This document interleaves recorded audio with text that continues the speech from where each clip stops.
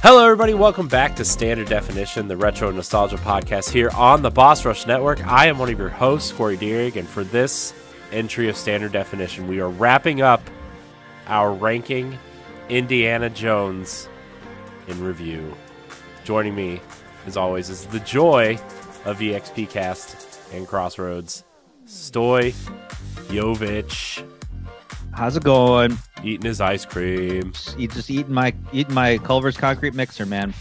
Living the dream. He's putting creamy deliciousness in his mouth. Cookie dough pieces and brownie pieces. I remember the day when I discovered that you could mix two ingredients, two toppings, and not have to pay extra for it. Probably one of the best days of my life. Somewhere around the time, the day I got married too. So that kind of fits somewhere. No, it's somewhere in there. I don't. Ice cream's better. I'm not going to say out loud where. I'm going to say out loud where, just in case my wife is actually listening to me right now. But she knows. She knows how you. She knows when you sleep. She'll figure it out. Also joining us is the man, the myth, the legend, Mr. Matthew Keel, freshly shaven, no facial hair.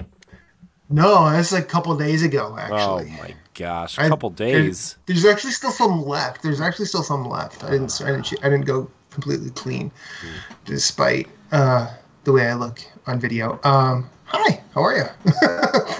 It's been a minute. I don't have. I know. I don't have any ice cream or anything. I just ate a whole bunch of pizza, so now you're gonna get food coma, Matt, as well as. Indiana Jones and the Crystal Skull, or the Kingdom of the Crystal Skull. We're gonna do it. It's been a while since we've recorded, although for the listeners, it'll only be about a month. Yeah, right. Yeah. So, yeah. I mean, it's fine. So, weird that we took 15 years to get to this one, huh? I mean, at the rate we're doing MCU, it's going to take us about 4 years to do it all. So, I mean, yeah, it's fine. And that's if they stop releasing stuff today. Yeah. Look, we should have probably come up with a better calendar / plan for these things, but we just kind of record when we record. We are all adults. We all have jobs. We all have families. We all got lives. We all got lives. Yeah. You know, we ain't getting paid for this. At least I'm not. I don't know if you guys are. But... No, I'm not. No, I'm paying to be here. Someone's charging me to be here. Yeah. So, let's see. Okay, so before we get started, we have to do the thing where we thank our Patreon producers. We have started doing that. So I know this episode isn't coming out until May, but we're recording in April. So we are reading our March benefactors tonight. Okay. So just so everybody knows, just kind of like a quick housekeeping thing, we do record Standard Def about a month in advance because we want to be ahead on episodes. That way, if anybody needs a week off or we need to reschedule something, we have that wiggle room. So sure, I like to make our patrons aware. We are recording in April, so we will be reading March's patrons. So, wait, where'd it go? I just had the list. There we go. Found it. I nailed it, guys. First try.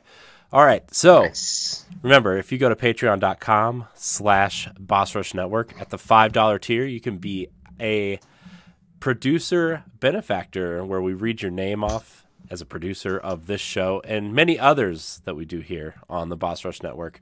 We would like to thank Adrielle Munger, Rebecca Jewell, and even though she doesn't know, my wife.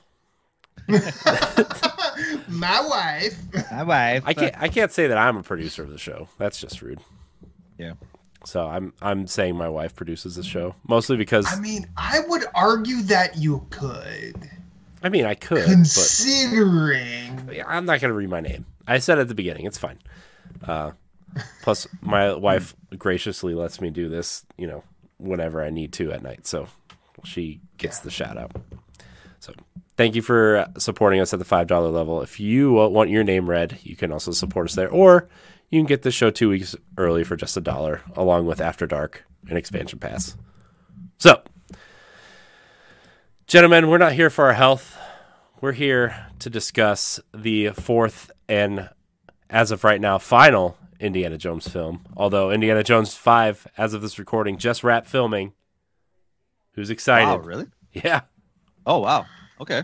Yeah. You know what that means? We're going to have to do this again. Yeah, we are. We are. Here we go again.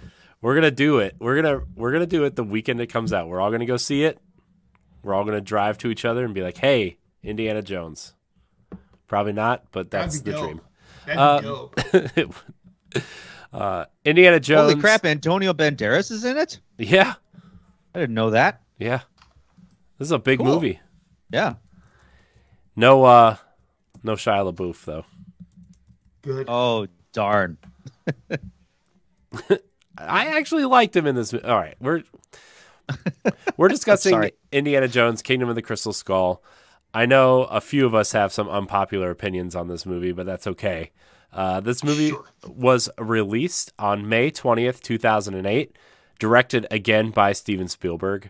The summary is in the height of the Cold War, famous archaeologist Indiana Jones, played again by Harrison Ford, returns from his latest adventure, finds out his job at Marshall College is in jeopardy. He meets Mutt, played by Shia LaBeouf, a young man who wants Indy to help him find the legendary crystal skull of Akator, and the pair set out for Peru. However, deadly agent Irina Spalko, played by Cate Blanchett, is searching for the powerful artifact too, because the Soviets believe it can help them conquer the world. So that is the overall picture, but there is so much more to this movie, guys. So much more. This movie had a huge budget, a budget of $185 million, which I'm sure like a third of that went to Harrison Ford's bank account himself. It actually did pretty well at the box And his medical office. bills. Didn't he get hurt? Didn't he get hurt pretty bad in this one? Yeah, he was flying a plane and he got hurt and they had to stop production. That was it. Okay, all right. Yeah. It was this, and then Episode 7 of Star Wars, he was also flying his plane and wrecked it again. So he got in like 2 plane crashes within, 4 years of this? Take a hit, man. He's Harrison Ford. Dude. I mean, He can do that's whatever he pretty wants. amazing, dude. That's pretty amazing. Like, even like in Crystal Skull, he did the majority of his own stunts. Yeah. Like, pretty amazing, you know? I mean, obviously, there's some that are like, yeah, I don't believe you did that, but you Like know, when it's he was still like pretty, climbing the rafters in that opening scene when yeah, and hopping from like rafter to rafter, or even Yeah. that long scene where like he jumps on that chain and drops down like 20 feet and just kicks that dude through the window. Yeah. I was like, yeah, that ain't you, Harrison Ford, but yeah. I mean, still cool. This movie did almost $800 million at the box office though, which is pretty impressive, I think, for an Indiana Jones film. Yeah. At this stage, right? Because obviously, at this point we're doing MCU review, and at this point, none of the MCU movies have broken like $600 million at the box office. So this did better. Really? This did better than Iron Man and Incredible Hulk, which also came out that year, which is pretty big, I would say. Obviously, MCU wasn't as big as it is now, but still. Sure. Also, none of this was owned by Disney at this point. Yeah. Other notable movies, Matt. I assume you have a music list for this. I don't. I've had so little come time on. over the past week. Yeah. Well, actually, hang on. Fail. What All was right, it? I'm gonna 2008. I could while- I could probably find some stuff. Give me a while second. you're Go ahead, while you're talk. looking for 2008. I'm gonna give out the other notable movies and notable games of that year. Notable movies: The Dark Knight, Incredible Hulk, Iron Man, Wanted, Disney's Bolt, Twilight, Hurt Locker, Journey to the Center of the Earth, Rambo, Rent, and Madagascar 2 were some of the big movies that year. Notable games: Fallout 3, Mario Kart Wii, Grand Theft Auto 4, Gears of War 2, Little Big Planet, Dead Space, Super Smash Bros. Brawl, Metal Gear Solid 4, Guns of the Patriots, God of War Chains of Olympus, Burnout Paradise, Mirror's Edge, Left 4 Dead, Braid, Tomb Raider Underworld, Fable 2, and Persona 4. Some bangers right there, man. Yeah. That was a good year for games. That's some bangers, yeah. Bangers. Left 4 Dead, I sunk a lot of time in. A lot. Out of this list, I played a lot of Chains of Olympus. I bought a PSP for Chains of Olympus. Yeah. So, I think there's that red PSP with Kratos' face on the back, or maybe it was silver and Kratos was red or something. No, it was red. Yeah. Yeah. So yeah, that was I put a lot of time into Fable 2. I do know that. What were you listening to in 2008 there, Matt? Oh, geez. I can tell you what I was listening to. I just Googled. I just Googled some. What were you listening to, Story? Death Magnetic came out, the Metallica's album. That kind of put them back on the put them back to the top because Saint Anger came out like years before. And just like it landed with a dud, like a huge dud. Like we were like, we know what you're trying to do, but it's not working. So Death Magnetic came out and just blew the lid off, and just like, okay, all right, we know, okay, we get it now. Trivium is another metal band that I listen to. Released probably one of their best albums still to this day. It's Shogun. And do you guys know Amon Amarth? It's Viking metal. I do. Viking metal. So they came out Twilight of the Thunder God. And that's probably one of their best albums too. So that was it was good for me. It's good for metalheads, you know. So 2008 was actually an interesting year. There were a lot of groups that came back after a long time. David Byrne and Brian Eno released their collaboration album, Everything That Happens Will Happen Today, and that's the follow-up to their, it was the follow-up to their 1984 album called My Life in the Bush of Ghosts. Both are absolutely worth your time, and you should listen to them. Cut Copy released their second album, which was basically an album of hit singles almost, or at least it could have been if they released them all as singles. It's called In Ghost Colors. Very good dance pop from Australia. No Age released their second album. I believe it was called Nouns. That was a pretty indie noisy metal. Portishead followed up their 90. I feel like it had been 10 years since their second album. This is their third album. It was titled Third, and it's lovely. Fleet Fox's debut full length came out. They're one of my favorite kind of indie folk bands. They're still going today. It is called, I believe it's just called Fleet Foxes. It was self-titled. The debut of the band Fuck Buttons. Street Horsing, which is a very good droney electronic album. I'm not making that up. Corey's like, Fuck Buttons. Yes. The Walkmen came out with their one of their best albums, In You and Me. And then one of my favorite post-hardcore bands called Fucked Up from Canada released The Masterful Chemistry of Common Life. Plenty of others came out, like Erykah Badu released an album called New America Part 1. Lindstrom released an album, Where You Go, I Go Too. Lil Wayne's The Carter 3 came out. Lots of good music in 2008. Let's go. Nice. Yeah. Nice. Music, everybody. Music. Somebody tagged me in a Twitter post that's like, name your 5 favorite albums. I'm like, why can you name 5 albums? Probably not. And to just limit it to 5, it's like I almost feel like I would have to have 5 albums from all different subgenres instead of just labeling 5 from one genre. It's just, I don't know. It's hard. It was I think it was Mark Carabin from Secret Friends. I was like, Mark, I love you, but I'm not the music guy. You should not have tagged me in this post. Corey is the video store clerk in the movie Clerks who goes, can you recommend something? I don't watch movies. That's fair. I've never seen that movie, but I believe Have you heard anybody talk about movies? I find it best to stay out of other people's affairs.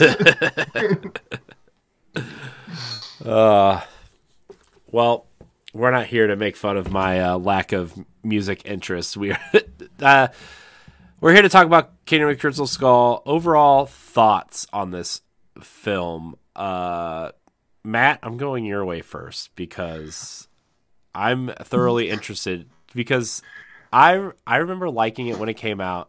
I watched it one time after, but it's been years since I've seen this film. Probably longer than I actually realized that I've seen it. But watching it again recently, I have new and re-emerging thoughts. But what do you think of this? So I think this is probably the first time I've seen this since it came out. Like, so I did see it in the theater in 2008. And it kind of made me think about like the life I've had in the last almost 14 years at this point. Yeah. Like, I can't believe it's been 14 years. First of all, like at that point I was married for only a year to my first wife. I hadn't even considered going back to school yet, and I was not, like, so much has happened since then. I went to school, got a career, got divorced, got remarried, and I've watched friends come and go. One of the people, one of my best friends, Jason, he and I believe this was before he moved to. Well, he had a brief stint in London and then moved to LA. He and I saw this, I believe, together, and like now he's married with a child and he's about to graduate nursing school. Like, so much has happened since this movie came out. Yeah. And I'll be 100% honest. I had a lot of fun watching this movie. Like, I actually found myself I found myself kind of turning off my brain and just letting things happen. Mm-hmm. And I think if I did that for more movies, I'd probably be less of a dick about movies. But also, like, anytime Shia LaBeouf is on screen, I'm just not happy anymore. I don't like looking at him at all. But no, this movie is really fun, and despite some of the topics that come up in the movie, I found it just a popcorn eating good time. Yeah. This movie kind of feels especially relevant today for some reason. Kind of a kind of way, like a Story, what about you? I know we kind of talked before we started recording about your feelings on this movie. Yeah, like, and I mentioned it before how they, I think I mentioned it before how I loved Marion. She was one of my favorite characters in the whole series of movies because she, she's strongly independent and, kind of a badass. And she was kind of taken down a few pegs in this one, kind of being more of a damsel in distress. But I kind of, looked through a different lens when I watched it a second time, and I was like, okay, maybe I was a little bit too, I guess I over exaggerated it. She had her moments in the movie where she was, but a lot of times I felt like her presence in the movie was like to just take down Indiana Jones a peg or two, like all the time. At the very least, they had like a really good dynamic in Raiders of the Lost Ark where they were just like two arrogant people like going back to each other. But like in this one, I always felt like every time she went at Indiana Jones, he was always like, whoa, like he was like, he had no like kind of like quirky little quips to kind of go at her for. Like he was defending himself, doing his thing, but he seemed more like kind of like a bumbling idiot, more so in this movie. But like when he was in scenes by himself, certified badass, especially at his age, of just like we talked about before recording, like this man did his own stunts, like for the most part of the movie. So he's still able to kind of do a lot of these scenes, but ultimately I knew what they were going for with the story, and I knew I don't know. Like, I suppose we can get to it when we talk about kind of the specifics of the story, but I lost a lot of the groundedness from the original trilogy. And I think the time space between the last movie and this movie, like 15 years or something like that. You know, cinema has come such a long way where now we make movies completely differently now, as opposed to, you know, how we used to make them in the, you know, 80s and 90s. So there was such a time shift. And I know like Steven Spielberg like wanted to make it as authentic as possible. And I think even to the point where I think he wanted his film crew to like study the original trilogy with a fine-tooth comb to make sure that they would nail every scene just right, so that there was no change.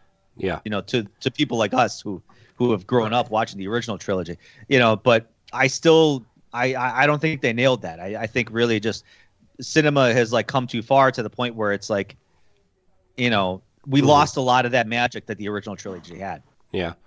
I mean, to what you said, I feel like there were a lot of scenes that actually did do it, but then there were scenes like the jungle car scene chase, right? Or, you know, that Shia LaBeouf fencing or swinging from the from the vines just didn't do it, right? Or even like that like nuclear, I mean, the nuclear test site thing, like that was just mind-boggling. Like to me, like why put that in there? And, you know, just like you know the whole little clip of like, oh, he's in a lead fridge, that's gonna protect them. Like, okay, like no. Yeah, but that's no more ridiculous. That's no more ridiculous. The science very thin. Very thin. That. Yeah, but that's no more ridiculous than them jumping out of an airplane in a raft and sledding. Exactly. You know what I mean? Like that's. But the first thing he does when he gets out of the fridge, what does he do? He walks toward the mushroom cloud. Yeah. This man should have died from radiation poisoning. Exactly. He's walking out of that fridge. He's in the blast radius. Like that's first thing he does. Well, out of the fridge, walks toward the mushroom cloud, and he's like, "Wow, look at that!" Like nothing in your head is like, "I probably should keep running." Yeah.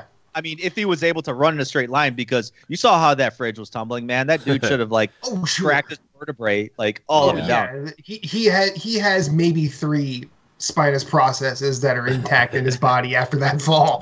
Not to mention, you know, shoulders are probably out of socket. Yeah. Yep. Neck has been just I mean, his knees have to be somewhat chapped. But to your point, Corey, obviously this man dropped out of a moving plane, dropped like probably hundreds and hundreds of feet down to a mountainside just on a raft. Two other people. That this which man goes should over have a waterfall. Yeah. This man should have 10 broken pelvises. Yes. Indiana Jones is the original Bionic Man, but it's all from medical stuff, not from technological advances. Right, yeah. So that's what would really take me out of it, because there are great moments in there where there's really good, grounded, realistic, you know, scenes of like Indiana Jones being Indiana Jones when he's investigating, you know, charts and ruins and stuff like that. But then you got these fantastical elements that are just like way out left field, and I'm just like, it took me out, you know. So yeah, I mean, there's definitely a few scenes in this movie where I was like, it took me out of it, but like the scenes that were like Indiana Jones were really good for me. I think, right? Mm-hmm. Like, I think, and we'll get into the specifics later, but I think like the things that didn't do it for me were Shia LaBeouf swinging from vines in the jungle, right? I had a problem with Shia LaBeouf in general. That was just like, what are you even doing here? Okay, whoa, monkeys! I'm gonna swing like the monkeys. That's no. I mean, just for the fact that his name is Mutt, and you know, we get the end of then we named the dog Indiana, so we're naming the grandchild Mutt now. I mean, I didn't have as big of a problem with Shia LaBeouf as you guys did. I think I actually like really liked him, and at least the first half of this movie, I really liked him actually. Like when he pulls up on the motorcycle on the train platform. Which, first of all, how'd you get a motorcycle on the train platform? First of all, but there were so many of those like scene-breaking scenes where like, how is there an entire Soviet army on a United States military installation in the first place? How the hell does that happen? I liked him in that, or I thought that was a weird scene, but like I liked him. I wanted like how did Indiana Jones get off the train while it was moving? Right? Did he stop the train or did he just jump off? Like where was that scene at?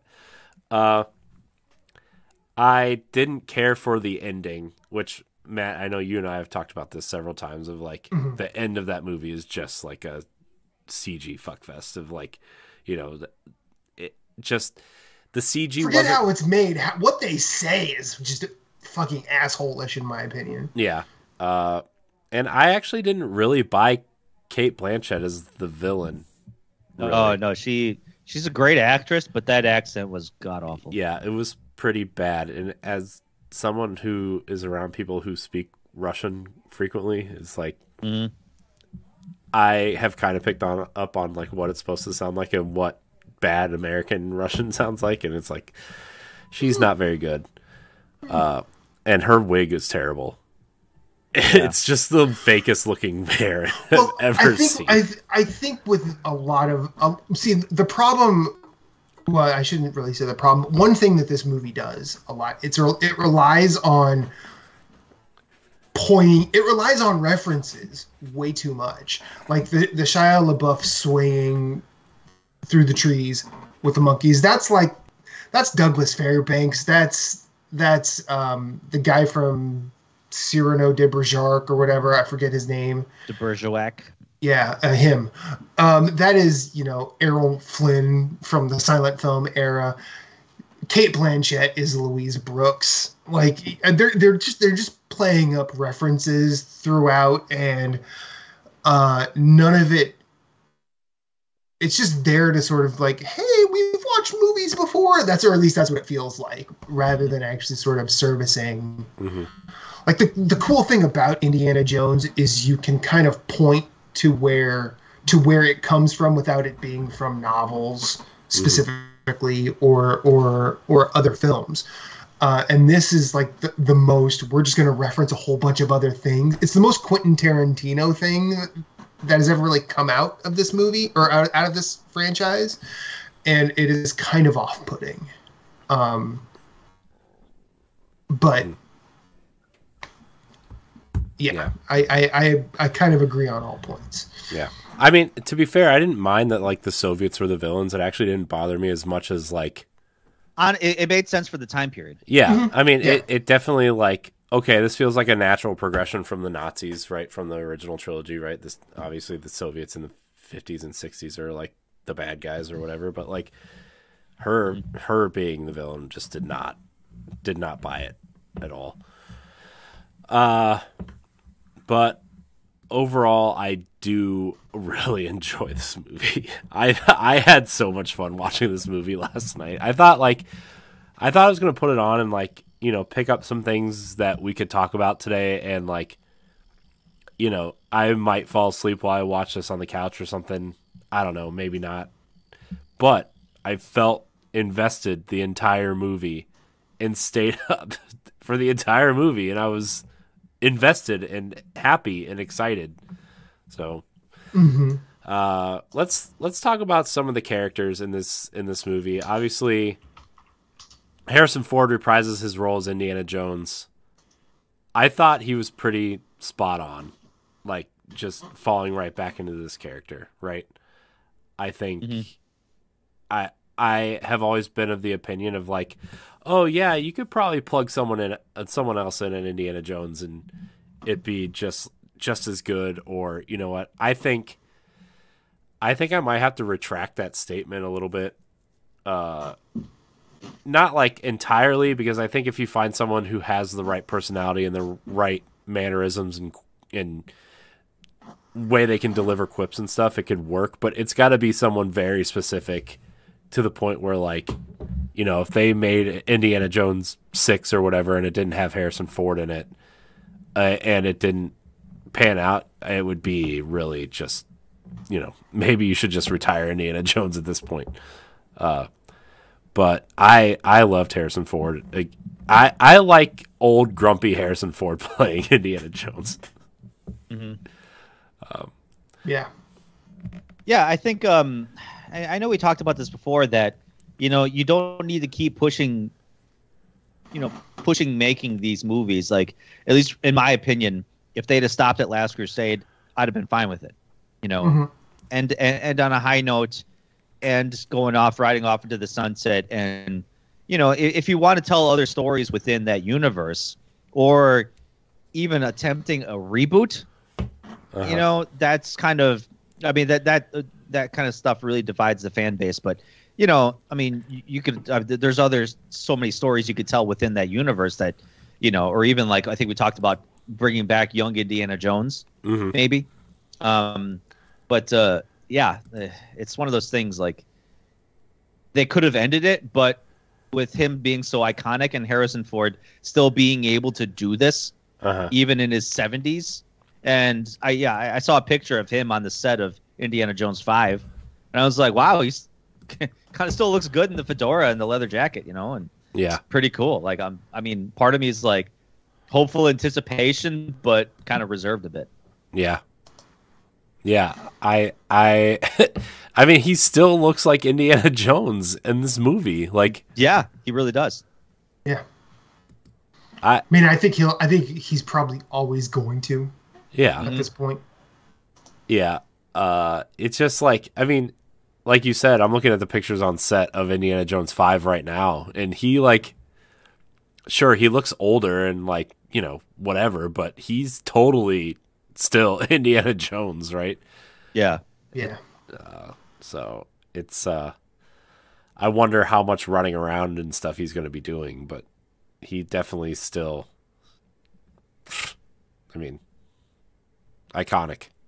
So maybe if you decide to do another movie, you should just hold off for a decade or two or something.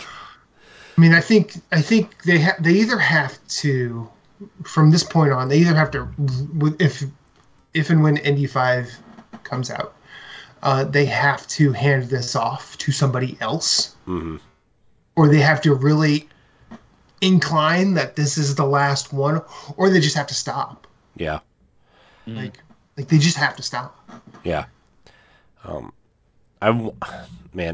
We can talk about this at the end of the show. I wonder how they're going to do that. I want to know, like, it's going to be a topic at the end of the episode, kind of just to wrap up the ranking of, like, what do we want from Indiana Jones 5 and beyond. But, like, I think it's a discussion worth having, at least. Obviously Indiana Jones isn't as big as something like Star Wars or Marvel at this point, or even Star Trek and whatever else is popular these days, right? But, like, it's still on a level where, like, people are going to get mad if you recast Harrison Ford in this role. Oh yeah. So yeah, for sure. And I almost say at that point, don't even, just retire it. That's it. Yeah.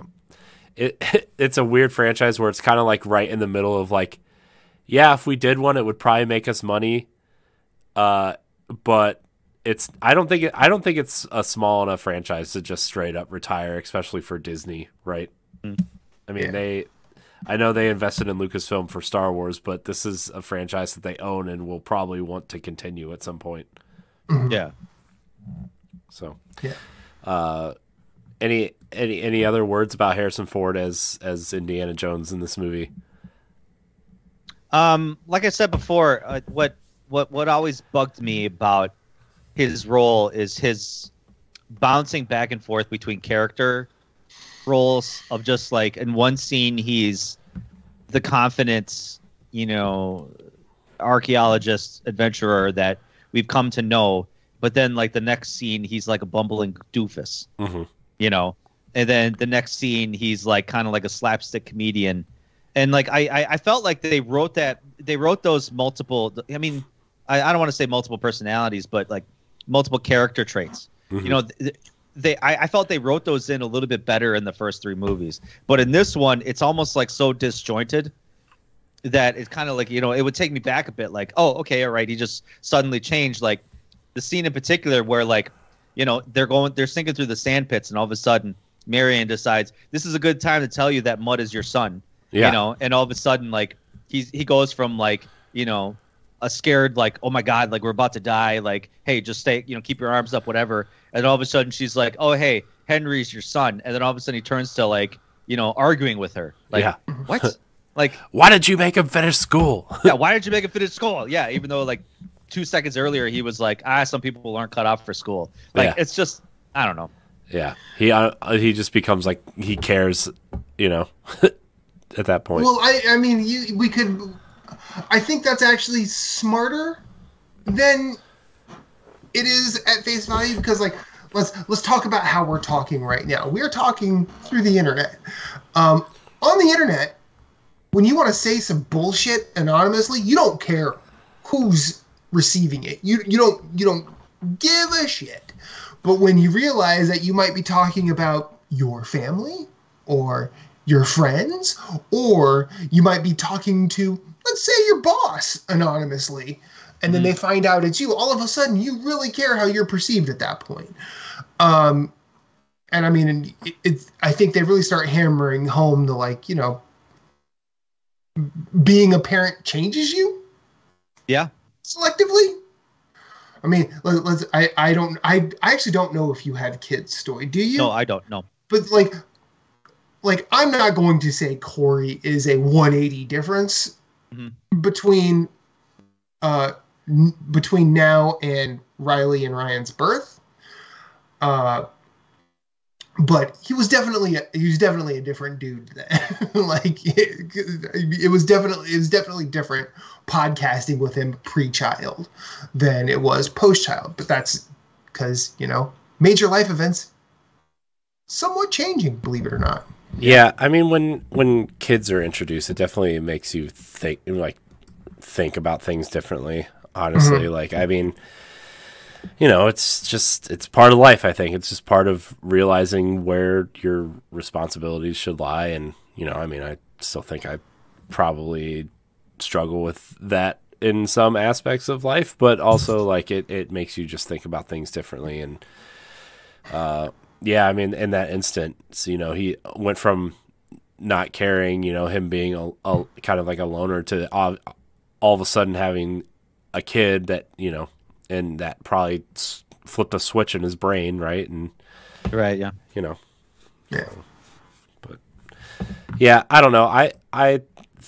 I thought there were some things they could have done better with that, but overall, I feel like he was most of the time right back into the, he's scrappy, which kind of comes with the clumsiness, I feel like, and him being older, I feel like kind of plays into the clumsiness of being older and trying to still be scrappy like he was in the early movies, right? So I don't know.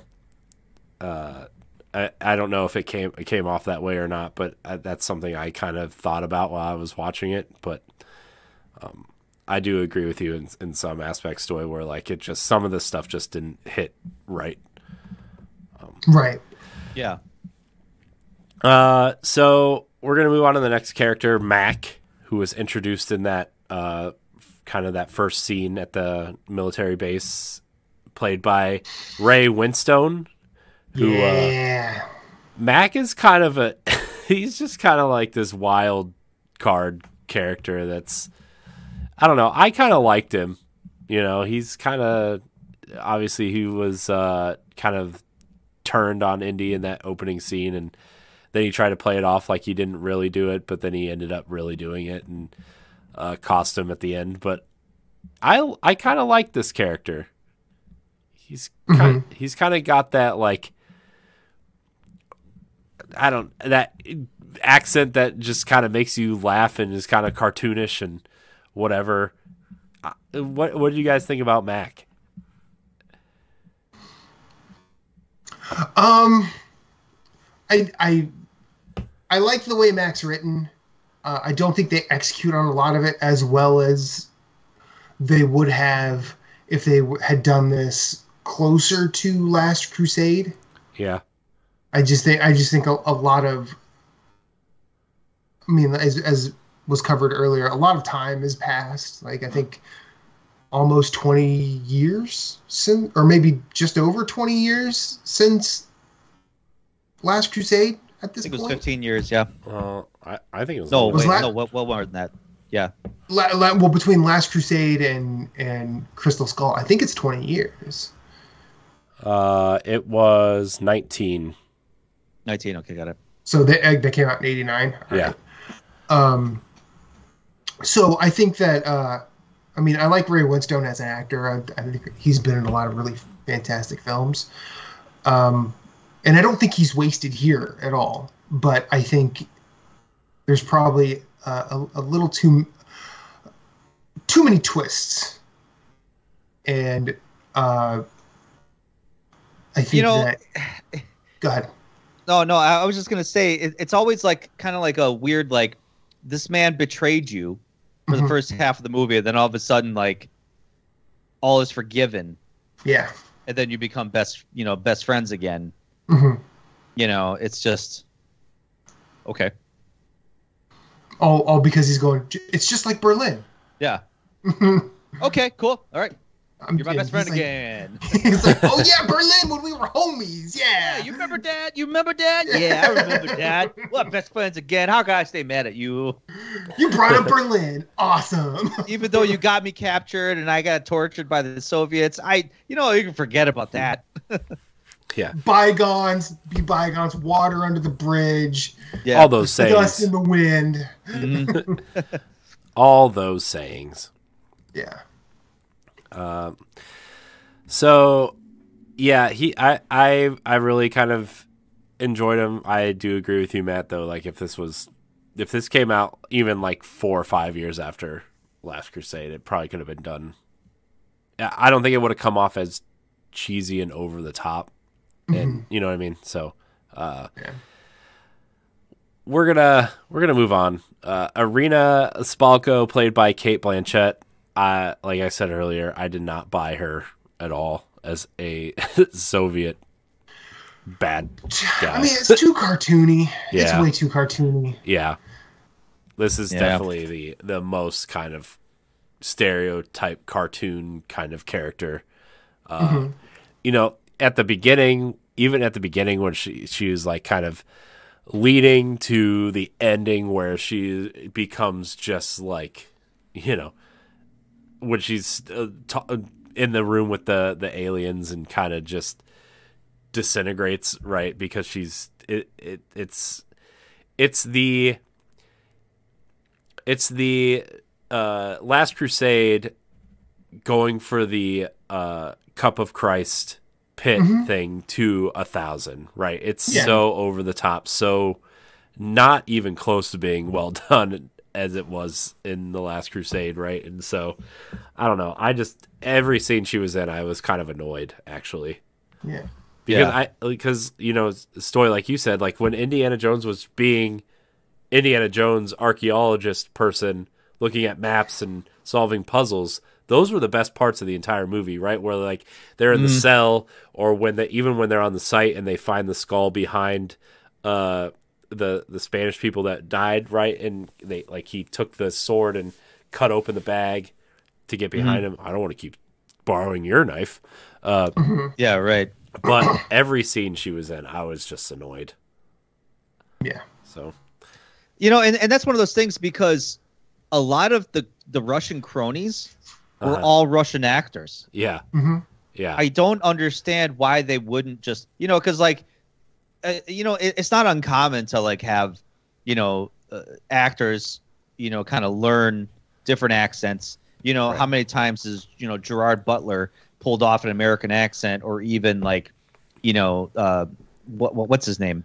Robert Downey Jr. pulling off a British accent for Sherlock Holmes. Like, you could take a level of study and like really try to nail down the accent and really do a good job. But yeah, something about Cate Blanchett, which I think she's a phenomenal actress. Let's not mince those words at all. Yeah. Definitely not. Like that, and that's why it was like I agree with you, Matt. She's cartoony in a way, just like the cartoony villain of just like oh, I am mad Russian woman and I'm going to kill you, Dr. Jones. Like, oh boy. That was a better accent than though? she did. Well, I've lived around Eastern European Balkan people, so even for me listening to that, I'm like, ugh. Yeah. Ugh. Yeah. And I mean, like I said earlier, my wife's whole family, they're Ukrainian, and so like her mom talk in Russian when they talk to each other, right? I mean, it was just bad. You know, the example I kept thinking of, I think Matt's frozen. He look at his face. He looks like yeah. Yeah. But Mickey Rourke. No, he's still there. Yeah. Oh, there he is. Yeah, I'm here. Okay. I'm here. Like Mickey Rourke in Iron Man 2. I felt like that was a decent attempt at a Russian accent and portrayal, right? And that was 2 years after this. But yeah, I didn't buy it. And I think having the Russian actors around her made it exponentially worse. Yeah. Like, it makes it worse 100%. I don't think necessarily Mickey Rourke's is better. I think it is it's less cartoony. It's an actor of lesser talent reaching further, whereas this is Cate Blanchett. Like, I believe at this point, multiple Oscar-winning Cate Blanchett, who is a phenomenal actress already, and she's essentially punching down at this role and missing more than she's hitting. Yeah. Like, I think honestly, like, I'm surprised. Like, Mickey Rourke's accent in Iron Man 2, right? Is impressive. Whereas, and it's because Mickey Rourke I don't think he's that great of an actor. No, I don't. Or at least I don't like movies he's acted in near as much as I've liked Cate Blanchett. I mean, all of these folks, regardless of whether or not they have speaking roles in film, they can act better than I can because they're getting paid for it, and they've shown an aptitude for that. But yeah. Yeah. No, I always I'm really impressed because one of the hardest accents I would imagine would be to try to nail like a South African accent. And I always think back to Blood Diamond, the movie with Digimon DiCaprio. Hounsou, and DiCaprio. Yeah, and DiCaprio nailed that South African accent. And like even just when I watched the movie, I heard this man studied for hours, worked with linguistic coaches, and just had a team of people around him, and he would just practice and practice and practice and practice, and like, because obviously Leonardo DiCaprio takes his roles very seriously, and he really nailed it, and to the point where it's like, if this was the first time I was interacting with him, and if he was talking to me that way, I totally believe it. Even like Laura Bailey, when she played as why am I drawing a blank? She played as that South African mercenary in Uncharted 4. Nadine. Nadine, yeah. Like, she even nailed that. Like, I mean, amazing. Yeah. Yeah. Yeah. Plus, like, I don't know, the stunt she was plus doing. We don't know how we also don't know how cartoony Spielberg and the people behind the film wanted this. I do want to point out that George Lucas was heavily involved in the production of this, which he wasn't the previous 3 films, because he wanted to be involved in an Indiana Jones movie, and so I think he still owns the rights to it, doesn't he? No, Disney does still. Well, at that point he did. At that point he did, yeah, and he wasn't. Right, yeah. Obviously, the Star Wars prequels were over, and he wasn't really doing anything, right? So, yeah, and definitely wasn't doing anything right. Got him. And I think there's actually some conflict with Spielberg and him on set at certain points, because, you know, obviously the first 3 films. Surprising nobody. Yeah, I mean, I was gonna say I always heard those two never see eye to eye. Yeah, but they're like best friends. So. Yeah, I know. Well, that's what makes them best friends, I guess, because I think they both challenge each other. Because Spielberg is very much like I said earlier, he was very particular about how he wanted this movie to be shot. Yeah. And how he wanted this movie to come across. And George Lucas was very, very specific about how he wanted the story to be. Yeah. Right. And, you know, we've got all these computers now, Steven, but George, it doesn't look like film. But computers, but film. Steven, like, everybody believed in aliens in the 50s, so we got to put it in here. Yeah. Yeah, and that too is like, I don't mind the concept of aliens being the premise of the story, right? I mean, obviously Temple of Doom was like, what's the difference between like a a god that sets your body on fire and your heart, goes up in flames while your body's burning 100 feet down underneath you. But like, and you're still talking. And yeah, exactly. You're still screaming at the top Yeah. of your lungs. Yeah, I mean, I'm not discounting the fantastical nature of Indiana Jones and the whole aliens thing, because we do have to believe that there's a large contingent of people that Ancient Aliens is like a very popular show on History Channel, and it cracks me up watching that, because like when we think, who the hell built the pyramids? Who the hell built these large structures with like man-made objects? Like, oh, it's got to be aliens. So I think George Lucas and the writing team like took advantage of those theories and decided to make it into a movie, and then have Indiana Jones find this alien tomb. Yeah. I mean, like, I agree with you. We could have done without that friggin' For ending. some reason, I thought this film predated a lot of that. No, I think it was like right at the zeitgeist of like popularity of Ancient Aliens and stuff. Because I remember watching a lot of this with the girl I was dating at the time around this time, and it was like aliens and ancient Egypt aliens and Mayan aliens, and where do these pyramids come from? And like even today, like my wife and I still watch some things on Ancient Aliens. So not Ancient Aliens, but like who's that Greek guy? With the big hair and stuff like that. Yeah. Yeah. No, actually, it originally started March 8th, 2009. Oh. Well, there are other alien shows on there, right? I wasn't. Oh, sure. I mean, I'm not saying it's. I wasn't thinking the Greek gentleman is Georgios Tsoukalos. There you go. That's it. I wasn't thinking like they took the themes of the TV show into. Sure. But I was thinking. No, I was saying in terms of like Ancient Aliens didn't. The whole idea didn't start March 8th, 2009. That it existed plenty of time before then. Yeah. So I think once travel started to kind of hit at a high, and people are like, who the hell would build these large structures? I guess one of the first things is like, well, aliens. How about aliens? So. Yeah, we don't, and this is where like I get in the 50s there was a lot of alien fear just because of Roswell. Yeah. That's the modern American conspiracy theory, but also like aliens. We can't just put a little faith in the people that live there. Like we can't. Nope. We can't. Nope. It has to be. And that's what I find infuriating. Like it's just no. we would rather believe people came from far, far away than not white people. Like that's very frustrating. All right. Well, speaking of white people, Karen Allen reprises her role as Marion Ravenwood. I really liked seeing her back, even if she wasn't as, badass as she was in Raiders, right? But I really enjoyed seeing her come back, and her coming in and kind of when you raise a kid like Mutt, you probably lose some of your badassness along the way. Yeah, he would take the piss out of her every now and then. Yes. Yeah. Well, even like the introductory scene where she walks out of that tent and she does that whole Indiana Jones, like total fan service there in that of just like, the same exact thing she said, the first line that she said to Harrison Ford's character, in Raiders. Yeah.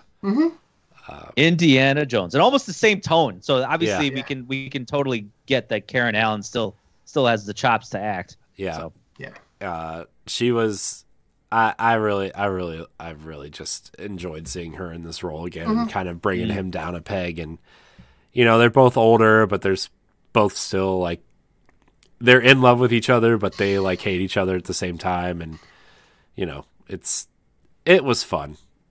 So I would have liked. Yeah, the whole dynamic of just like them hating, like he ghosted her apparently, and got her and knocked her up, and then just kind of just quote unquote disappeared, even though he really didn't go anywhere. He just was like, I'm just gonna go back to teaching and probably not call you.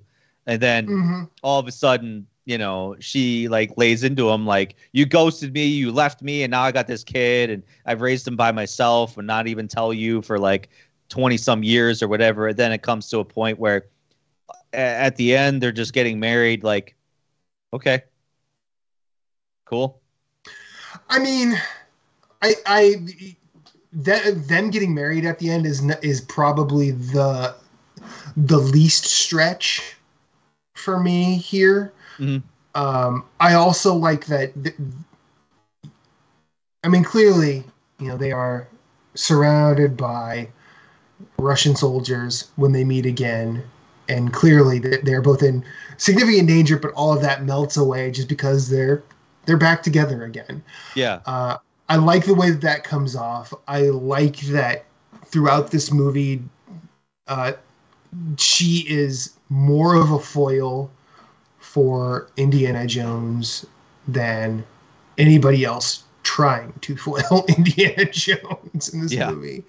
And plus, I still think, sure, character Marion Ravenwood may have lost a step, but doesn't mean she's still awesome. Or she's still not awesome, because she's very awesome in this movie. No, I think her inclusion in the story showed that obviously she was a very well beloved character, because obviously in the end, with the other three, it was kind of like we talked about it before, where it was like a James Bond universe where every film had a different main female protagonist, or antagonist in the case of Last Crusade. So, I'm glad that they brought her back, because obviously she became very pivotal to the story. And she was the only one really that challenged Harrison Ford in Indiana Jones's character, really challenged him. Yeah. Yeah. No, I agree 100%. All right. Well, I guess we are moving on to Mutt Williams. Ugh. A.k.a. Henry Jones III. He can't be the third because he has a different last name. It's not how that works. That's not true.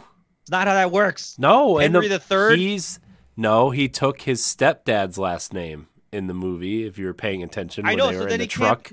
And that's what I'm saying. He can't be Henry the Third then. Well, actually, he can be, because then just call him Henry. You name yourself whatever you want. Right. Yeah. As told in these films, you can name yourself and just be perfectly fine. I can change my name to Henry Jones III. I am not a Jones. I am not the third Jones. But we have the technology. No, according to Indiana Jones lore, you would have to name yourself Bagel Keel, because they name each other after dogs. So. What do you think about that, Bagel? He's tired. He's snoring. So, unlike you guys, I feel like I liked him a lot in this role, just because it was. I mean, you still got a little bit of that screamy Transformers Shia LaBeouf in here, but I actually thought he was pretty good in this role. I like when he shows up. I like how he really played off of Harrison Ford. I like his kind of, he's Marion's son. I really liked how he played off of the characters, and I liked how he helped solve some puzzles, and I liked how he went on this adventure. I liked him in this movie, aside from a few things like I mentioned earlier, him swinging through the vines. The comb thing was a little much. Every scene he combed his hair. I'm going to go ahead and say that was a directorial opinion of probably George Lucas being on set at that point. I bought it. So, okay. I mean, I know you guys have different opinions, but. Well, no, that's a product of the time, the greaser. Yeah, obviously the greaser guy, that was made apparent in the West Side Story throwdown in the bar.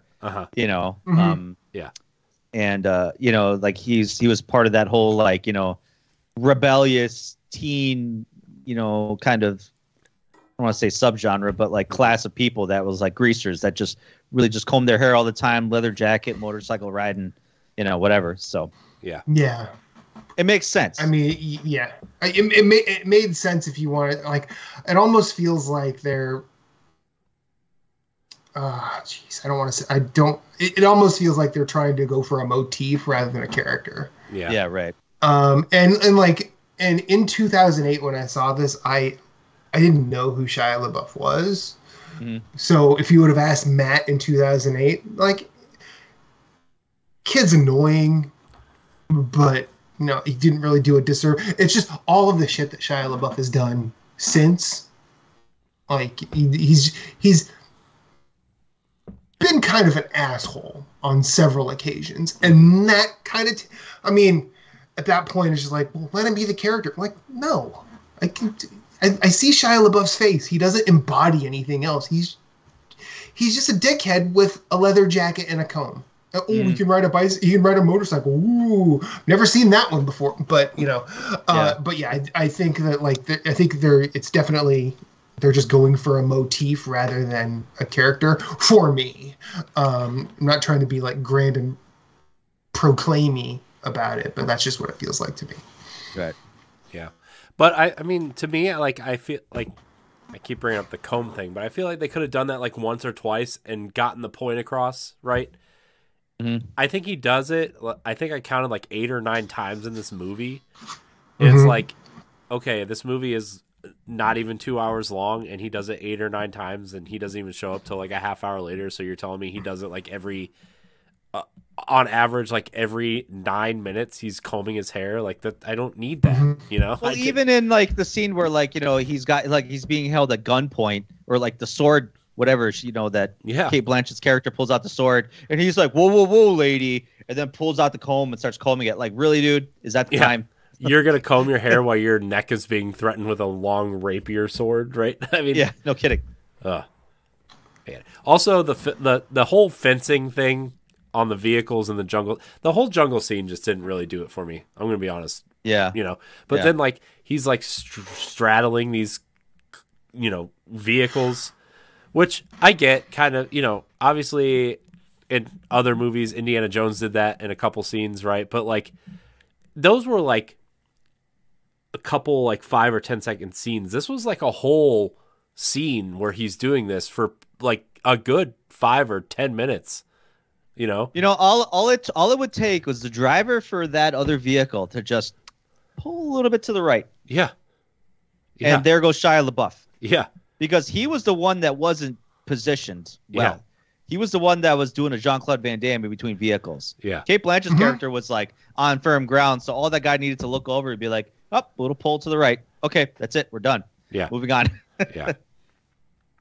So, I mean, I would have. You failed us, Russians. You failed us. I mean, it would have been funny for like. This is why you lost the Cold War. In like a, yeah, in like a 5-second scene where like, oh, I'm all of a sudden straddling cars, and then I got to jump to the other car, right? But he never jumps to the other car, Yeah. Well, I also think that these things work in terms of spectacle, but not. I mean, again, once you start thinking about that, you're just like, come on now, really? Yeah. No, I get it. But then like he's straddling the car, and then he gets caught in a vine, and then he gets caught up in this like huge collection of monkeys, and now he's gonna swing back to the cars. Like, what was this detour the cars took to where he could take his time, and how he all of a sudden knew how to swing on vines, like, Tarzan or whatever. And like, he watched the monkeys for like 2 seconds, and he was like, I can do that. Yeah. I mean, I get like, I get conceptually, like, okay, I could swing from a vine technically, but like he's doing it like a professional gymnast in like a circus act. And I'm like, I don't think you could just do that in your leather jacket and your motorcycle boots, Yeah. I'm going to go out on a limb and I'm going to say you're probably right. Yeah. I mean, I'm no expert on vine swinging, but I would imagine that's not something you could just pick up within a couple seconds. Yeah. No. And then like to do it, to get to where the cars were as fast as he did too, right? Like, I want to know, what route did the cars take out of the jungle for him to be, them to like pull up right as he was swinging out of the jungle, Just, This movie's really weird. Yeah, I know. Really weird. Like, this is what I'm talking about, though. Indiana Jones is very fantastical and has very fantastical, way out there stunts, but this took it to another level that even like the diehards are like, I don't know about that. I mean, I probably don't. I have like zero problems with this. The first 2/3 of the movie, right? I actually think it's a pretty good Indiana Jones movie. But then, like when you get to this scene, and then they go, like he swings, and then you have the red ants scene, right? Which is like, I don't know if that's real or not. I don't know if there's killer ants that just eat people, like they gather up, not and to eat that people extent, and drag them into their anthills or whatever. Not to that extent. Yeah. And then like you get into like the waterfall scene where like, okay, I can buy Marion driving off the cliff and landing on the tree and then them lowering down into the river, right? Okay. That's a Temple of Doom. No, I can't. Maybe you can. I mean, I'm like, okay, this is more believable than the Temple of Doom airplane scene, right? That's anytime something weird happens, I'm like, okay, well, is it weirder than Temple of Doom? No, okay, we're gonna move forward. But then like you go down 3 huge waterfalls, right? Like like Niagara Falls size waterfalls, and you all survive and not injured, and like nobody got injured. They didn't lose the skull. They didn't lose each other, right? And then they turn around and they're all of a sudden, oh, we're where we're supposed to be. Here we are. Like this is where the movie kind of turns for me, right? Mm-hmm. Let's talk about the rest of these characters. Okay, John Hurt plays Harold Oxley, who is an interesting character. Go ahead, Matt. I like this character a lot. Mainly because for some reason, in terms of an absolutely batshit crazy story, like of course the choice to have this character in it, as well as it ends up being the eye of this hurricane. Yeah. In a lot of ways, like I'm in another Indiana Jones plot in an alternate timeline. This is even more bullshit than it already is. Yeah. But I am okay with everything that's going on here with John Hurt's character. He rules. Yeah. I will allow this. Yeah, I agree. Nothing else makes sense. And meanwhile, the crazy person's like, oh, this is how you do it. Yeah. Mm-hmm. Yep. Because of course it is. Of course this is how it goes. What about you, Stoy? I mean, he was fine. He plays the kind of like the possessed, like, whatever, just the crazy old hermit that has these like little moments of like, intelligence, but then he goes back to like, oh, I'm a bumbling idiot. Hey, go get help. Help? Okay, I'll go get help. And he goes and brings like the Soviets. Like, yeah. Is now I'm are you an idiot, or are you just kind of so like I like that kind of dynamic because I like and hate it because what was I saying earlier, that I don't like all the dynamics that Harrison Ford goes through with Indiana Jones, and this guy's kind of the same thing, but I think his is a more believable story arc in this story because like he was once like he was a professor or something like that, or he was like he was a pretty intelligent guy, but like the skull kind of possessed him to the point where he's now kind of like the skull did its thing in a way that would melt Cate Blanchett later in the film, but he just gets a little nuts. Just goes a little crazy, So they believe give him a touch of the dementia here. Yeah. To be fair, Cate Blanchett got annihilated by like 13 of these things that morphed into one. Well, I thought that was just the skull coming to form, right? What? Like the skull kind of encompassed all. They were Captain Planeting on Cate Blanchett there with our mental skull powers combined. Yeah. I was thinking of the Wonder Twins. Wonder Twins power activated. I mean, like I said, the whole end of this movie is just really stupid. Yeah, it really is. But it really is. 100%. I mean, I was along for the ride Right, and I just accepted the end of the movie because, of course, aliens. There's a spaceship under this Mayan pyramid. Why not? But Yeah. Man, All the water washes I over. just wish Wow, they it's like an eraser on a pencil. Just they've never been here now. yeah, I just wish they ended it. I wish they just ended it with them in the kind of pantheon of like, all these, thrones of alien skulls and skeletons. They could have just ended it there, and then maybe have some like, oh yeah, now, Kate Blanchett's burned alive, kind of similar to what we've seen in Last Crusade about picking the wrong cup, Raiders of the Lost Ark, obviously taking the, opening the Ark of the Covenant, so to speak. But that whole like spaceship scene, man, I was like, the room, like when the room started spinning, is where I kind of checked out. Right. Yeah. And then they were like diving into the archway to try to like do some kind of dumbass Mario platforming, jump through the hole before the thing knocks you over type thing. He was like, oh my god, I'm checked out here. I'll wait till the wedding scene. Yeah, right. No kidding. And then Shia LaBeouf trying to pick up the hat. Yeah. And it's like, no, you don't. Yeah. I totally forgot about Thank that scene God. too. It gave me a good chuckle though. I do. I breathed a sigh of relief in the theater. I was like, oh, thank God. They're not passing the mantle. Yeah, I totally forgot about that Not scene, yet. by the way. Yeah. So, all right. So, a couple other characters. We don't have to really talk a lot about them. Jim Broadbent played Charles Stanforth, who's like the dean of the school that Indiana Jones works at, right? And a lot of people might know him from the later Harry Potter movies. He plays a big role in there. I don't really know what else he's been in, but he kind of took the place dude's of... had a long acting career. He's Yeah. had a real long acting career. Yeah, I would say he kind of takes place of Marcus Brody. Marcus Brody, yeah. Which, hilariously, there's a statue of him, and the head lands in, I think, Shia LaBeouf's lap at some point, because they were riding the motorcycle through the cars, school. the Soviets that were chasing him. Yeah. Yeah. Yeah, that was funny. I kind of laughed. He was only in the movie for a few minutes, but he kind of filled that role, and it was pretty okay in that role. And then Igor Jajikani played Dovchenko, who was the kind of like the main, like the right hand man of Kate Blanchett's character. Bruiser. Yeah, he the fight scene. He's the one that gets eaten by the ants, right? Yeah.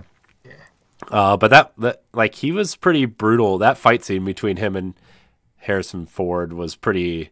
That was that was my favorite part of the movie, because that's old school Indiana Jones, right? Yeah, there. that's what I was getting at. That's what I was getting at. Is that was hands down kind of him fighting the German outside the plane of Raiders, right? Very, very classic Indiana Jones. Very good. So. Yeah, because in every one he's fighting some big bruiser dude, and just getting his shit kicked in. But like, finding that upper hand at some point at the end where he just like, lays him out with this big ass tree trunk. Yeah. Yeah.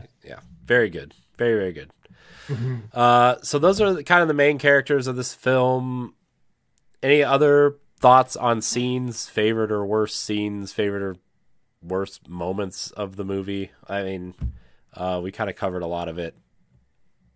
Any other comments on this movie before we kind of get into the ranking, I would say?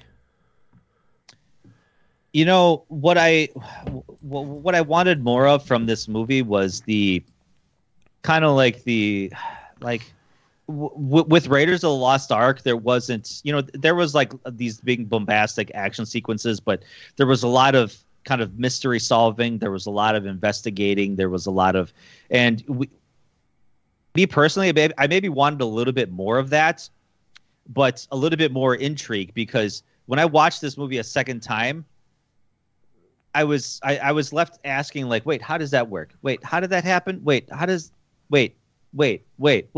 Like a lot of things, like the kind of mystery part of it didn't make sense to me. Like for example, the gate that opens when you put the skull in there. Like, how did that come to be? And even like the whole the skull is constantly magnetized, but it's only magnetized sometimes. Yeah. like I'm like, I don't wait. There's Which, just as far like, as I know about magnets, they're never really You not can't turn them off. magnetic. Really? you Yeah. can't turn magnets off, so like a lot of that is just like, okay, all right, Shia LaBeouf dangles his knife in front of it and it zaps up and whatever, and then he just pulls it off like it's no big deal and that's it. Like, what? So I wish there was a little bit of like, you don't have to like explain everything. You could leave a lot of things up to the imagination, which is what I thought Raiders of the Lost Ark was really good at. Is just like it gives you enough to kind of leave you questioning and leave you kind of like maybe making it up in your own head. So you don't need to explain everything to me all the time. Yeah. Yeah.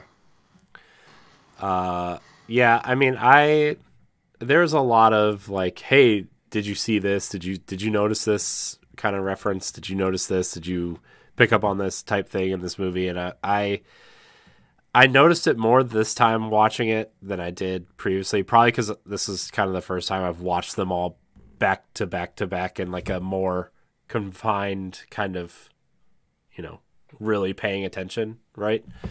And so, who's waving? What's happening? Who's behind me? Oh, you no, you cut out on my end. So. Oh, did I? Mine too. Yeah. Sorry. Well, I didn't cut out on my I end. heard Matt and I were looking at each other like, hello. Oh, yeah. Anyways, what I was saying is like, there's a lot of like, did you notice this reference? Did you see this reference? Did you catch this Easter egg from the older movies? Like, yeah. I thought the one that I liked the most was just him having a picture of Sean Connery on his desk at the beginning.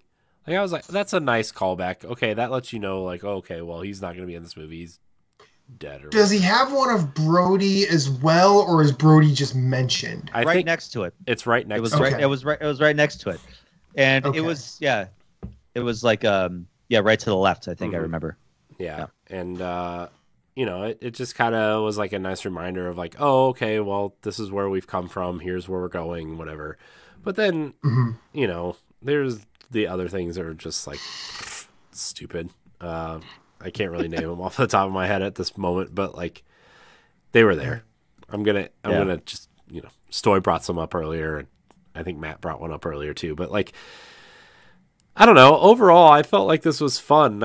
I like Matt said, if you turn your brain off and just kind of enjoy it for what it is, and you go in with kind of low expectations, they're gonna probably exceed your low expectations of this movie. The ending is pretty bad. The wedding is kind of fun, but also like, I don't know, 25 years too late, probably. Why even do it at that point? Yeah. I don't know. I guess I just especially like if you're planning this fifth movie and I don't know, Karen Allen or Shia LaBeouf aren't in this movie, like what are you doing at this point? Yeah. Karen Allen's not in this movie, is she? No, not according to the the Google cast list, I guess you would say. What? How the hell are they going to write that in? Or are they going to say like, oh, she died? Like, okay, I hope all right, not. just write her off like that. Yeah. I feel like maybe she's just not going on the adventure. I bet she's in the movie for, like at the beginning or something, right? Yeah. I mean, that would be nice. At least put her in for like 5 seconds. Yeah. Like, oh, going on another adventure. All right. Have fun. Yeah. So Wear a coat. Yeah. no, Don't she forget your tosses him his fedora out as he's walking out the door. So all right, guys, it's time to place this movie on our rankings list. Our current list is as follows: The Last Crusade at number 1, Raiders number 2, Correct. and Correct. Temple of Doom at number 3. Correct. It's definitely I think we can all agree it's not better than Last Crusade. 100%. Definitely 100%. not better than Raiders. I think the big question is it 100%. better? Is it better than Temple of Doom or not? That's the question here. I thought about this, just today, actually, because Temple of Doom and Kingdom of the Crystal Skull are very much similar than that a lot of people like to believe in terms of Indiana Jones's character, because even in Temple of Doom, he's kind of like a bumbling doofus sometimes. He has these moments where he's like, he's just kind of barely making it through there.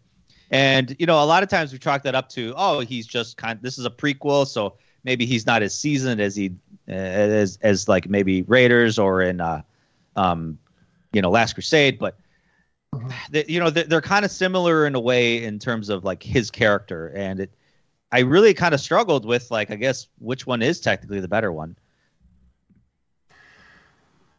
I mean, I guess ultimately in the end, I think Temple of Doom is better, but that's like my opinion. I think in the prior 3 episodes of this, I had talked the most shit on Temple of Doom, but I had not seen Crystal Skull since 2008. Yeah, I've seen same. Temple of Doom at least 3 times since then.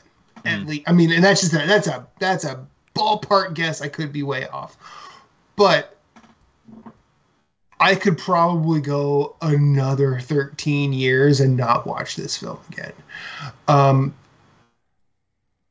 I think it is fun. I think it is. I think it's better if you turn your brain off here. You don't necessarily have to turn your brain off in Temple of Doom. I mean, you can recognize that it's absurd. You can sort of analyze it. Fine. But here it's just like there's some audacity to an ultimately silly degree here more than there is in Temple of Doom. So I think I'm going to put Crystal Skull at the bottom. Yeah, I mean, I would too. Because like I said, I think it like kind of like I said, there was I agree with you. There is a little bit more seriousness and I guess a little bit more, I don't know, like less campiness. But I agree. Like if you turn your brain off, like what Corey said, bubblegum for the brain, just have a good time watching a really fun swashbuckling Indiana Jones adventure. Like then it's a good movie. But like if you wanted to kind of really deep dive into it, especially if you're a longtime Indiana Jones fan, like we all are, it's a tougher pill to swallow. Yeah. Well, I guess my vote doesn't really matter then. This is at the bottom. I don't know. I guess I'm glad it doesn't matter because I am actually really struggling of where to put this movie.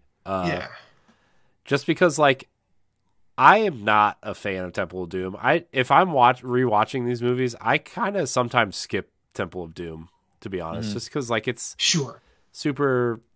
It's compared to Raiders and Last Crusade, it's just weird, it's just like it really is. It's just really weird, and I don't like I don't like what's her face in that movie. Like I like Short Round, but like what's her name, Billy just like really bothers me. Or Willie or whatever. Willie, yeah, whatever. She really bothers me in that movie, and like just the kid stuff is weird, and I don't know. It's just that movie's weird. So like, well, I mean, you could compare. I mean, I think the one thing that's consistent here is if any of us are asked the question, "Hey, you want to watch an Indiana Jones movie?" We know which 2 we're picking. Yeah. We'll probably say Raiders, or we'll probably say Last Crusade. Yeah, absolutely. And I think that's fine. Yeah. But like getting back to what Stoy was saying, and you're kind of tagging on it here, like Willie is Shia LaBeouf. Yeah. Short Round is Karen Ravenwood. Yeah. Or Marion Ravenwood did Karen Allen. See what I did there? And all of the, I mean, and Motorom is Kate Blanchett at this point, except better acted and more appropriately casted. Yeah. So I think we have our tiers split correctly. I mean, I think ultimately whoever is going to rank these however they want. If you're saying Temple of Doom or Crystal Skull is the best one, we have some questions for you. Here, we do. Here's my just thinking about this while you're talking. Here's my final kind of conclusion. Temple of Doom better movie in terms of story, consistency, ending, that kind of thing. If I were to rewatch something, I would probably choose this over Temple of Doom, personally. Okay. But Fine. again, doesn't matter. Temple of Doom has been voted in the third place spot. And this, as predicted, probably by 99.9% of our audience, is last. So well, and a lot of things, like, I mean, we dogged on this movie a lot, but there was a lot of good elements to this that I really feel we overshadowed with a lot of the negative stuff. Like we talked about earlier, there's a lot of these like great investigation like moments where like Indiana Jones was Indiana Jones. There was the fight scene in the ant farm area that was like, you know, hugely classic Indiana Jones, or even like the nods to the old films to appease all of us old fans. There was a lot of good moments in this, but they were far outshadowed by, you know, kind of the ones that were like, you know. Yeah, and I mean, I think the opening scene until you get to the fridge is actually pretty good. Like, I think the whole. Sorry, Miles is crying. I'm sorry, everybody. It'll be fine. Edit it and post. He's like. I just think that opening scene is fun. I think it's really cool, and chasing them through the warehouse, and like it's a good way to open the movie. Honestly, yeah, it was a great way to open the movie, and it just I really actually appreciated the real opening where like they used the font that they used from the 80s and like really kind of opened it like an Indiana Jones movie. Like it was to the point where like they used the Paramount logo from the 80s, and I thought that I put the wrong disc in.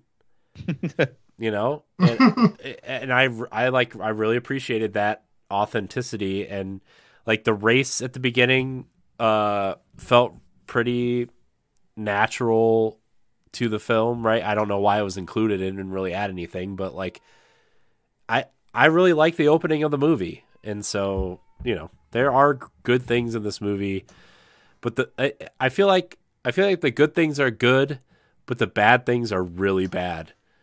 And that is kind of what people remember of this movie is like the bad things were bad, you know?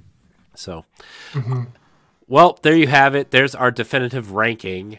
Last Crusade first, Raiders of the Lost Ark second, Temple of Doom third, Kingdom of the Crystal Skull last. Now, before we get out of here, I kind of want to take like 5 minutes or so and talk about Indiana Jones 5 is coming up next year, 2023. June 2020, yeah. As of this recording, I don't really want to date the show, really, but, you know, do we expect this movie to be good at all? I mean, I know the director directed Logan. He's directed some things that people like a lot. I have some faith in that. He knows how to deal with a character who's kind of aging out of the role, I guess you would say. I hope that Kathleen Kennedy doesn't really like. I feel like not that she's like a bad producer or anything, but like Star Wars has kind of had its ups and downs, right? And I just kind of hope that they let Mangold do his thing in this movie. I mean, the cast list is pretty interesting to say the least, right? Harrison Ford, obviously. Mads Mikkelsen is in this movie. Antonio Banderas is in this movie. Toby Jones is in this movie, right? I'm excited to see Mads Mikkelsen. Like, honestly, I think he's awesome at everything he's in. Yeah. You know, I remember, like, I think I first saw him in King Arthur, you know, with Clive Owen, and he was, I forget what character, I forget who he was, but he was really good in that. And I was like, this guy is amazing. Like, who is this guy? And yeah, sure enough, he just kept getting better and better. I just, you know, what I've always seen with some films these days is that in order to pave the way for new characters, which is one of the main problems I had with the new Star Wars films, is that in order to pave the way for the new generation, they have to kill off, or not necessarily just kill off, but to just like kind of almost like downplay or like knock down the old characters. Like it still bugs me to the point of like how they treated Luke Skywalker like he's just some fucking grumpy ass hermit. You know, like you could have like written him off in a much better fashion than that. If you're gonna kill off a character, like kill him off in a way that, you know, it's like kind of like honorable or like honors the memory. So what I hope they don't do with this film is knock Indiana Jones down to a point where he is just like a bumbling fool. I want Indiana Jones to be Indiana Jones. I don't care how old he is. You could turn him into, maybe he's not a guy that does like wild and crazy stunts. Maybe you could turn him into a more like a mentor or a teacher or something like that. But I just really hope that they don't knock him down into like this embarrassing old man that's like, you know, I don't know. Yeah. I kind of That's hope my main worry. I kind of hope they do more of like we're actually searching for a relic and we have to solve puzzles type adventure in this, which I get. There's going to be action. It's an Indiana Jones movie, right? There's going to be punching and whipping and shooting and driving, right? Like there's going to be all that stuff. But like, I hope they take the time to realize that Harrison Ford is old and they move the movie in that direction. And like, this is like his last hurrah in terms of, we got to find this thing because it's really dangerous if it gets into the Nazis or the Soviets' hands, right? That's kind of what I'm hoping for. Which, I mean, I don't mind if they keep with the Soviet thing. Like, I mean, I don't obviously, as either. he's getting older, if this movie moves into the late 50s or 60s, like, keep the Soviet thing. Like, we need, obviously, that big bad menace that's, like, trying to chase after, you know, the West and stuff like that. That's, you know, why the Nazis were so compelling villains or, you know, whatever. Yeah. Yeah. I wonder if the Nazis will have something to do with this, though, because it does seem like I feel like they might be going to South America, right? With, you know, not to like kind of pigeonhole these actors into some kind of stereotype role, but Antonio Banderas, right, is in this movie. I wonder if he's going to be like a contact or even a villain, right? He was the villain in the Uncharted movie, right? So like, Right, yeah. you know, something there.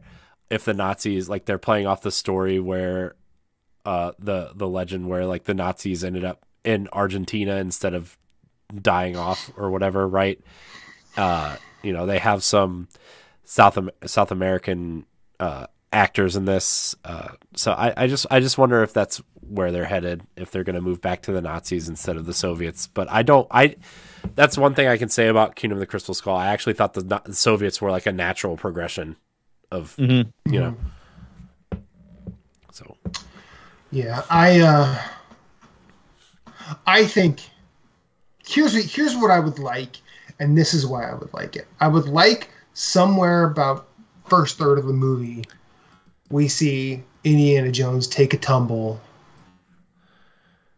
and start rethinking how he needs to go forward, and then finish the mission with a lot more help this time out. I don't want to say I want it to be something where like he's hobbled and they're kind of carrying him along the entire time, because I think that'll get very tired very fast. Yeah. But I feel like in the final third, there's going to be a moment where he does the Danny Glover in Lethal Weapon. I'm getting too old for this shit, and you know it's time for me to retire. yeah, And then maybe there's a natural progressive handoff to possibly lead them to keep, you know, not necessarily the Indiana Jones name, but there's going to be like this is what we'll do for the next thing. yeah, Right. This is how we'll move this sort of James Bond-ish narrative forward.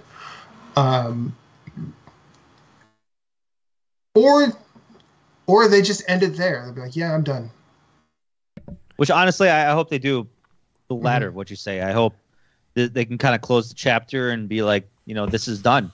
If they want to maybe, you know, introduce some of his younger work, like when he's like, you know, if there's any like swashbuckling adventures, like resurrecting the young Indiana Jones, like I'd be fine with that. yeah. You know, but I kind of feel like you have to do that at this point, where like if you want to keep Indiana Jones going, you have to take it back to somewhere in that original trilogy era at some point. Yeah. I don't know if you go as far back as like young Indiana Jones, but I think you do have to at least cast an actor who has the mannerisms and the ability to portray a Harrison Ford type charisma to take on this role. Like I always thought like, oh, you can probably recast somebody, make him, this would be like a James Bond type thing where every person makes it his own, which I am walking that back. I actually think like you have to have a very specific type of person take on this role, right? And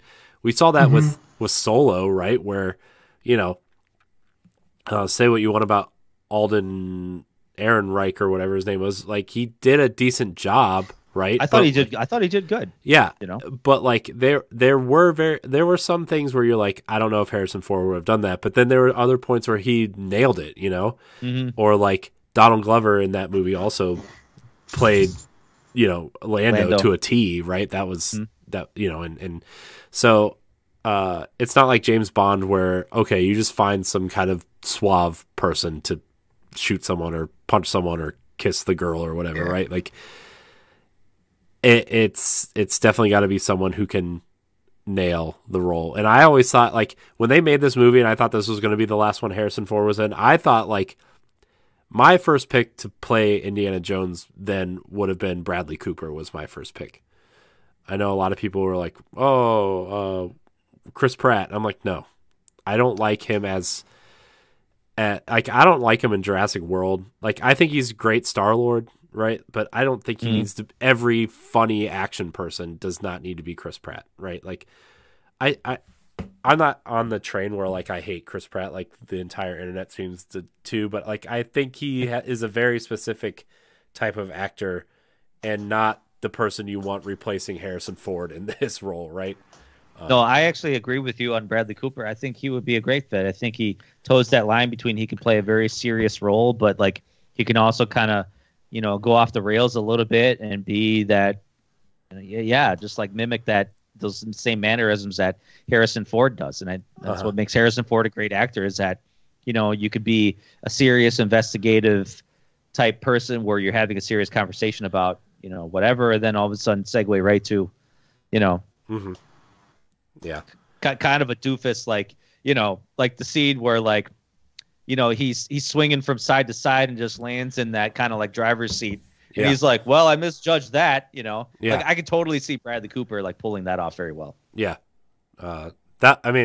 like I said, when this movie came out and they were talking about recasting or whatever, that was the first person I thought of would be a great person to fit, but I don't even know how old Bradley Cooper is, but if you're going to reboot it or whatever, like how old is he? Would he be able to do 3 or 4 movies within a 15-year span, Cuz like I don't know if Indiana Jones is going to be a franchise Disney's going to want to pump out every 2 years or whatever. I think that ship has sailed, honestly. Yeah, I think the time for that is over. Yeah. I mean, that's why unless you like completely start over brand new, kind of like with what the Ghostbusters did, where like, you can maybe throw in some fan service with it. Yeah. But, but I guess that's different because that's a team of people versus like an icon or one character or one person or whatever. I don't know. It's kind of tough. Like I said, if they said this is the last Indiana Jones we're making and that's it, we're done. Like I'd be fine with that. Yeah. Same. Same. Bradley Cooper is 47 years old, by the way. In case anybody cared, I looked it up because I was curious. Based on Harrison Ford being what, 80 now? Yeah. I mean, he could pull it off. Well, he's got 33 years. Yeah. Ford age. Stay healthy, Cooper. Yep. Stay healthy. Yeah. Do your vegan diet like main man Tom Brady. Well, anything else anybody wants to say before we get out of here? Or what's his name? I just saw Morbius the other day. Ooh. Because my wife has a crush on what's his face in it? Jared Leto. Jared Leto, yeah. And like she reminded me when we left the theater, she was like, he's on a vegan diet, right? I'm like, what are you trying to tell me? Oh man, he's 50. Jared Leto, really? He is 50 years old. Yeah. Holy cow! I would have never pegged him to be 15. I would have never pegged him, dude, man. He had a shirtless scene in that movie, and I was like, wow, all right. I didn't know he was 50. Great, good for him. Yeah, he looks younger than me, and I'm 35, so great. Oh boy. Everybody else on this panel looks younger than me too, so I mean, let's be fair. All right. Well, anyways, I want to thank everybody for watching and or listening to Indiana Jones in Review. This crew will probably be back at some point to review something else. Hope you enjoyed it. If this is the first episode you're listening to, why was this the first episode you're listening to? You can go back and check out our other episodes on the original trilogy. Check out our other standard definition episodes on MCU, Disney animation. There's some Ghostbusters in there. We're currently ranking Nintendo consoles also, so check those out. Matt, did we do Ghostbusters 2? No, we didn't do Ghostbusters 2 yet. Okay. No, Ghostbusters was our very first episode, and then we never went back. Yeah, I know we never went because I was like, I don't remember Ghostbusters 2 ever. Anyway, yeah. Well, we're gonna get there. We should probably talk to Stephanie about that.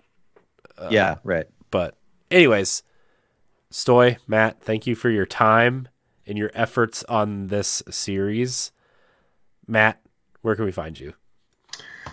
You can find me everywhere I want to be on Twitter or PSN or just about any game playing platform at infinite_rewind. It's also my Instagram handle. I also host or co-host a few other shows. One is called Story Route Zero, where me and 3 friends talk about video games. Another is called Trivial Merit, where myself and my friend Caroline talk about music in the form of making 8-song playlists of an artist or genre to make us and hopefully you feel better. Another is called Free Reeling It, where my friend Jesse and I talk about films very similarly to how we talk about films here. We watch a movie and then talk about it, as well as briefly mention what else we might have watched. The most recent episode there is on Akira Kurosawa's High and Low, and that is a wonderful film you should watch and then listen to us talk about. And then I actually have an update to my my repertoire of podcasts, because I have been invited to play a part in what is called the Bald Gun Guy podcast. That is where the premise of the show is they're going through the modern Hitman trilogy one level at a time, nice. Every month. We just released the second level or the second proper level of Hitman 2, which is Santa Fortuna.